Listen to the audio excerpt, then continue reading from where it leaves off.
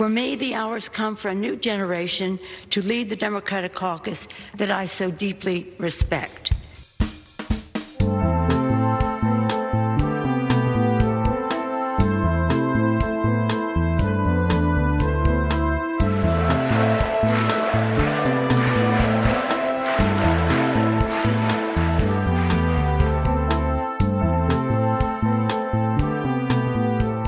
Hello and welcome to the Bunker USA. I'm Jacob Jarvis. Joe Biden's life is about to get a whole lot harder. The Democrats did better than expected in the midterms and avoided a battering from a Republican red wave, but the GOP have still taken a majority in the House of Representatives. It's slimmer than predicted, but a majority is a majority, however you look at it. While the Republican caucus has internal disputes of its own, there's one thing they do seem settled on, and that is that they hate the president. So how low will they go when it comes to turning fire on him?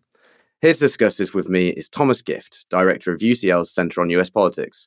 Thomas, welcome to the Bunker. Thanks so much. It's great to be here. Could you paint us a picture of what the makeup of the House is now and what that means for the legislative process in the United States? Sure. So at this point, 433 seats have been called, and Republicans have 220 of them, and Democrats have 213 of them. And so Republicans are going to control the House, that's for sure. But as you mentioned, it's a very, very slim majority, one of the slimmest majorities that we have seen in recent decades. And of course, as Republicans look to try to stymie Joe Biden's agenda, I think that they really are going to have their work cut out for them in kind of coalescing and keeping all factions of the Republican Party together. On that coalescing point, so Nancy Pelosi is no longer going to be House Speaker, and now the GOP has a majority. It would seem to me that it would have made sense for Kevin McCarthy, who was Minority Leader, to take her spot. But there's going to be a vote in Congress on January 3rd. Is it actually going to be that clear cut, or could it be a little bit more chaotic? Well, I think that it's already quite chaotic, and there's a lot of gamesmanship going on behind the scenes. Certainly, this is a role that Kevin McCarthy has aspired to for years. And it's not clear at this point that there is any legitimate challenger, although you are seeing some elements of the Trumpian wing in particular raise a fuss about Kevin McCarthy being elected to this position. I've already heard some clear no's from some representatives, including Matt Gaetz and Ralph Norman. One member of the Freedom Caucus, Jim Jordan, he has said that he would support Kevin McCarthy, but basically he's only given his support by agreeing for Kevin McCarthy to have very strict limits on his powers. Of course, it's not unusual, I think, to have some competition or some drama going on behind the scenes. This was the case for Nancy Pelosi at one point, for Paul Ryan as well. And I think at this point, Kevin McCarthy is certainly the front runner, but the fact that he doesn't necessarily have all the votes he needs at this point is leading to, some consternation and also some scaremongering from him. He said that if Republicans don't coalesce behind him, that it's possible that some moderate Republicans, for example, could join Democrats and you could get a Democratic speaker. I think that that's very unlikely to occur, but it is something that he's sort of mentioning. How would that work if there was a Democratic speaker but a GOP majority? Well, the first thing that I would say is I think that that's very unlikely. And in fact, I really can't foresee that happening. Again, McCarthy has said that if Republicans play games on the floor, that Democrats could end up picking who the speaker is. But if that were the case, you'd really be talking about a substantial realignment within the House. And that would be several Republicans kind of joining and thinking that the Democratic agenda is preferable to the Republican one. And I just can't imagine that going through. So it would require and entail a much more significant partisan shift than I think we could really, really foresee at this point. That power of the speaker, just how significant is that, as well as leading the majority party? What other sway do they have within the House? Well, which party controls the House and who the speaker is very important because it dictates what the agenda is. It dictates who is able to block legislation or bring legislation to the fore. It has implications for the appointment of committee members and so on. And so beyond just being the figurehead of the majority party and also working behind the scenes to ensure that the majority party is able to kind of keep the votes together, it has lots of procedural powers as well. With the GOP in charge, they're going to want to slow down Joe Biden. You mentioned them blocking things there, but practically, how will they do that? Is it going to be a case of just rejecting things that come in front of them, or is it a case of, say, launching tons of committees and just wasting the House's time so that things Joe Biden wants to do can't happen? Right. I think it's going to be a combination of the two. For one thing, if the Republicans have a majority, which they will, basically can block any piece of legislation that Joe Biden wants to put to the floor. But I think more important than that really is the fact that Republicans will be able to launch investigations. And these investigations are going to have a number of different goals. One's actually to obtain information, but the others are to embarrass the White House and especially to distract attention and consume time. And so these investigations tend to take on a life of their own, and they can really distract and take away from any effort that might be there, modest as it is, to get compromise on various forms of legislation.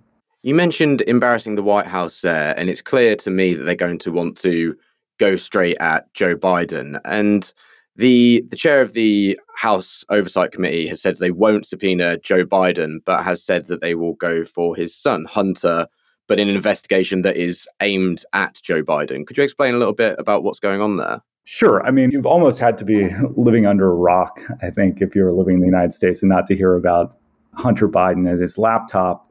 And one of the accusations there just broadly is that he's kind of been using his father, Joe Biden's influence in some of his overseas ventures. And so, this is something that Republicans have been yearning to investigate for a while. And they're essentially trying to use, I think, Hunter Biden as a means to get at his father, to say, did Joe Biden know any of this? Did he have any information? Was he involved in some of these dealings? And if so, that's a way to embarrass the White House. Why not go straight for Joe? It's a really good question. I think there's probably just not enough information on him at this time.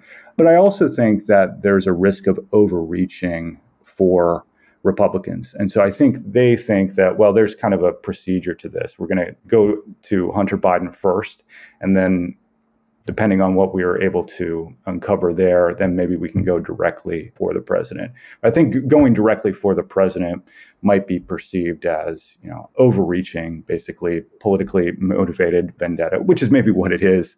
But I think Republicans at least want to give the guise that they're trying to sort of follow a very methodical pattern. Would this put Joe Biden in a strange position? Because to me, it seems quite clear that the GOP are being vindictive with this. And so, if he were to not want to go along with a subpoena, you could perhaps defend that. But then that would feel very Trumpian at the same time. So he would look like a hypocrite if he didn't. Is that an odd position for him to be in? It's a really good question. And it's unclear, I think, what the White House will do if they're slapped with subpoenas or asked to testify, et cetera, et cetera. Because as you note, on the one hand, kind of the norm up until Donald Trump has been compliance with Congress, except in a few instances where they might be able to exercise executive privilege. But, there's a big question as to whether Trump has set kind of a new norm. And so we're not necessarily going to go back to the status quo ante, but instead, Donald Trump said that, and showed that we don't have to comply with Congress. We don't have to comply with these subpoenas, et cetera, et cetera. It's very possible that the White House may take that exact tack.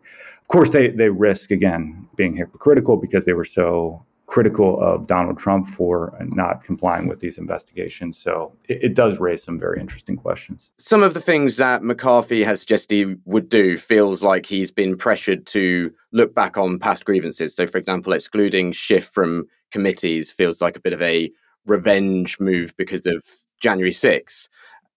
Is the GOP leadership, whoever that might be, going to be just pressured into going over the coals of the 2020 election and the events of the Capitol riot? Well, I think a lot of what is motivating Republicans is revenge and vindictiveness. They were very angry, many of them, that Donald Trump faced 2 impeachment trials, both of which, or at least one of which, they saw as, highly illegitimate. And so I think Republicans are, in large part playing to their base in this case. Republican voters are angry about what happened to Trump. And so they think that the logical response to that would be to take a similarly aggressive tactic against Joe Biden in the White House. Of course, Trump's behavior, I think, necessitated some of those actions, but to Republican voters, that's maybe immaterial, or they simply disagree. And so certainly the Trumpian wing within the House of Representatives, but even broader than that, I think a lot of Republicans just feel like, this is time for payback. This is time for revenge. Now we have the majority. Now we have the ability to undertake all these probes and investigations, and why not use it? Turning to that ever-present elephant in the room that is Donald Trump, is his sway what is causing completely the chaos here and will totally shape what the House GOP does? I think to a large extent, yes. I mean, you can kind of think about the Republican electorate as divided into 3 different factions. Some are the pro-Trump faction, sort of the always Trump faction. Some are the maybe Trump faction, and some are the never Trump faction. But this always Trump faction is very, very strong. It's reflected in significant numbers still of House members who are in large part tied to that support and that agenda. And so they're going to act on that. Donald Trump's grip on the Republican Party, to my mind, has not waned in the least, despite the fact that a lot of election-denying candidates didn't do particularly well in the midterms. I think Trump can convincingly make the case that, well, they weren't sufficiently Trumpian, or they're just not me. I'm Trump. I'm different. I'm the iconoclast. I'm kind of the head of this movement. And so all these other figures who sort of embrace Trumpian elements, it's just different. And I think that there is so much reluctance at this point within the Republican Party, both within the RNC as well as different Republican committees at the state level, to directly challenge Trump. They might do it behind the scenes. They might do it privately, but they're not going to do it in public. They know that lots of voters, again, support Trump, and they want a particular agenda pushed in the House, one that's very anti-Biden and designed to embarrass the White House. So that's what they're going to do. And so I think in large part, those motivations are in the backdrop.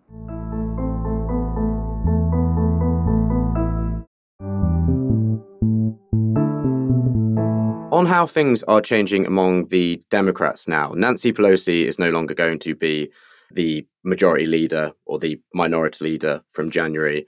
Who is going to replace her? So Hakeem Jeffries is going to replace her, and that's settled at this point. He has served in the U.S. House since 2013, and he's a representative from New York's 8th District, and he will be the first Black leader in the House of Representatives. He's in his early 50s, so he's about 30 years or so younger than his predecessor, Nancy Pelosi. And I think the interesting thing about Jeffries' rise and his election to this position is that, unlike on the Republican side with Kevin McCarthy, there's kind of been very little drama, and most people knew from the very outset that he was the likely candidate.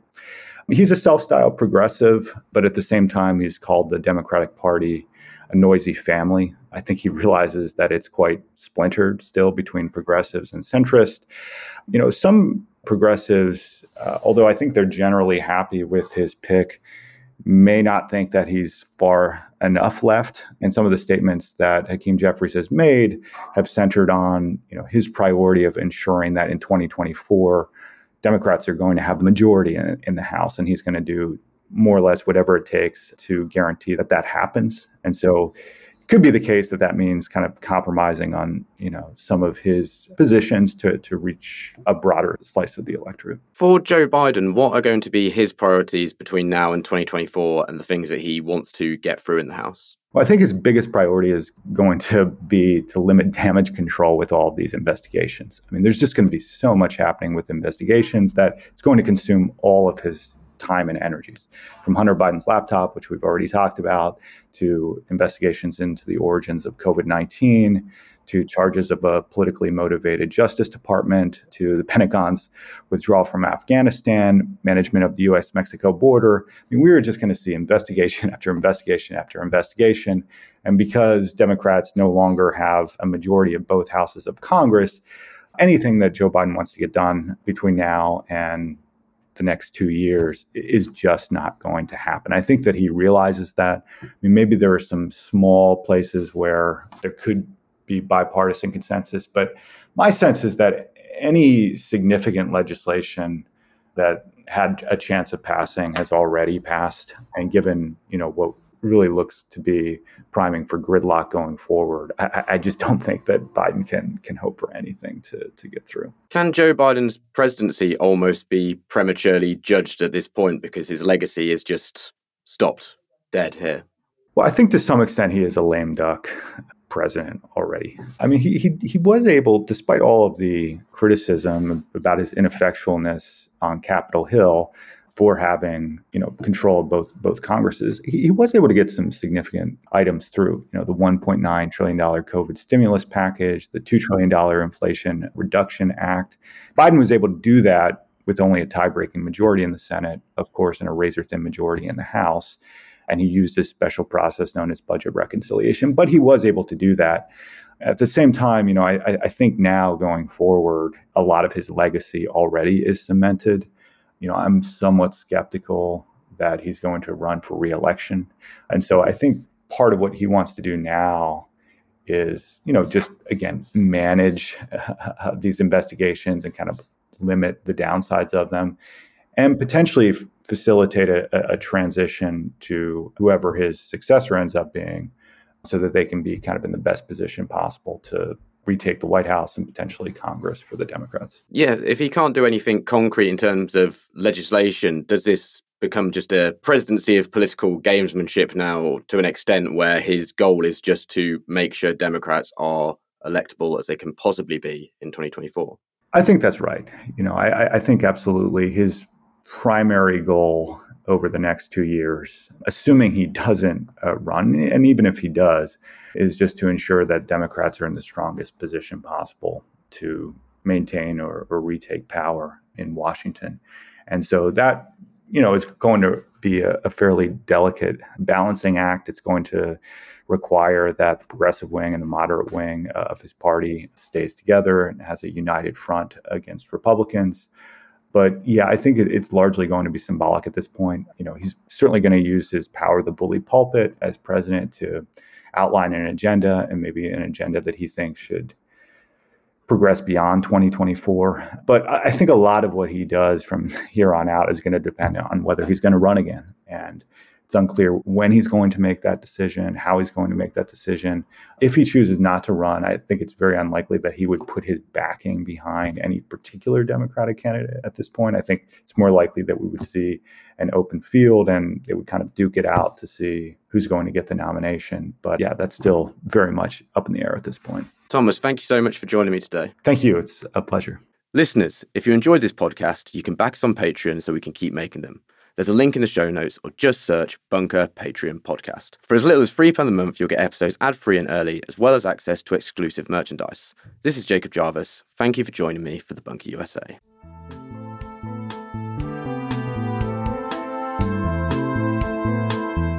The Bunker USA was written and presented by Jacob Jarvis. The producers were Alex Reese and Jet Gerbertson, with assistant production from Kasia Tomaszewicz. The lead producer was Jacob Jarvis, with audio production and music by me, Jade Bailey. The group editor was Andrew Harrison, and our marketing manager is Gina Richard. The Bunker USA is a Podmasters production.